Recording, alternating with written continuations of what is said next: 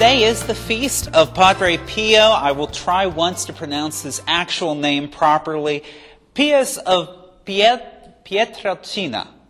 Okay, he died just in 1968. Very, very popular Italian saint. In fact, he is more popular in Italy than Saint Francis of Assisi.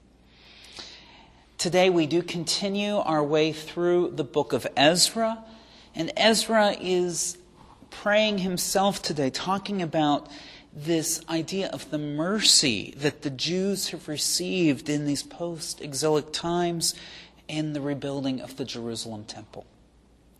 Let us be open to receiving God's mercy too.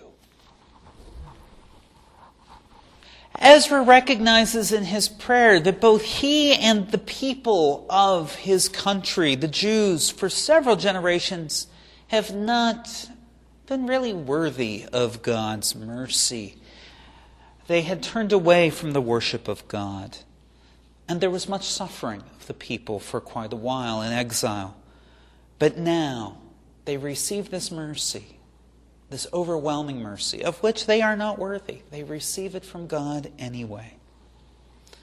Our saint today, Padre Pio, very famously received the stigmata. That is, to be just in prayer and all of a sudden to have the wounds of Christ in the hands and feet and side. This was in 1919, and it gave the people of Italy great hope as they were beginning to rebuild after World War I. But people in authority, especially Padre Pio's local bishop, thought that it was a hoax. Thought that he had done this himself and the Capuchins were just going to roll in the money with people coming to see him.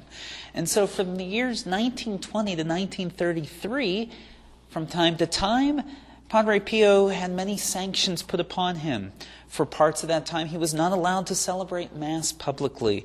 He was not allowed to bless people. He was not allowed to answer letters that people wrote to him. He was not allowed to correspond with his spiritual director.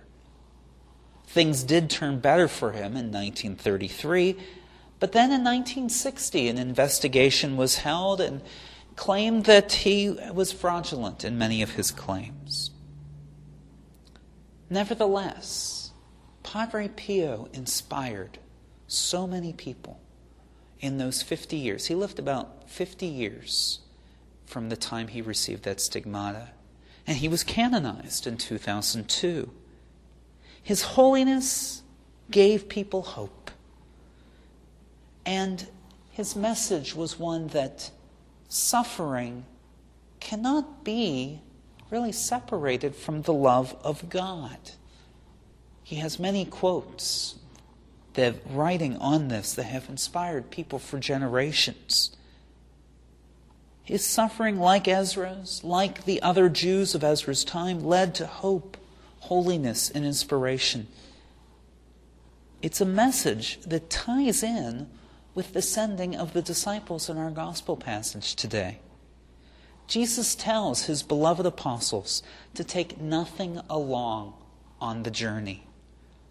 If I were sent on the journey, I'd want to have, as many things just to make sure that I was taken care of, I always want to rely on God as the last option. But the message here is God's love alone will suffice.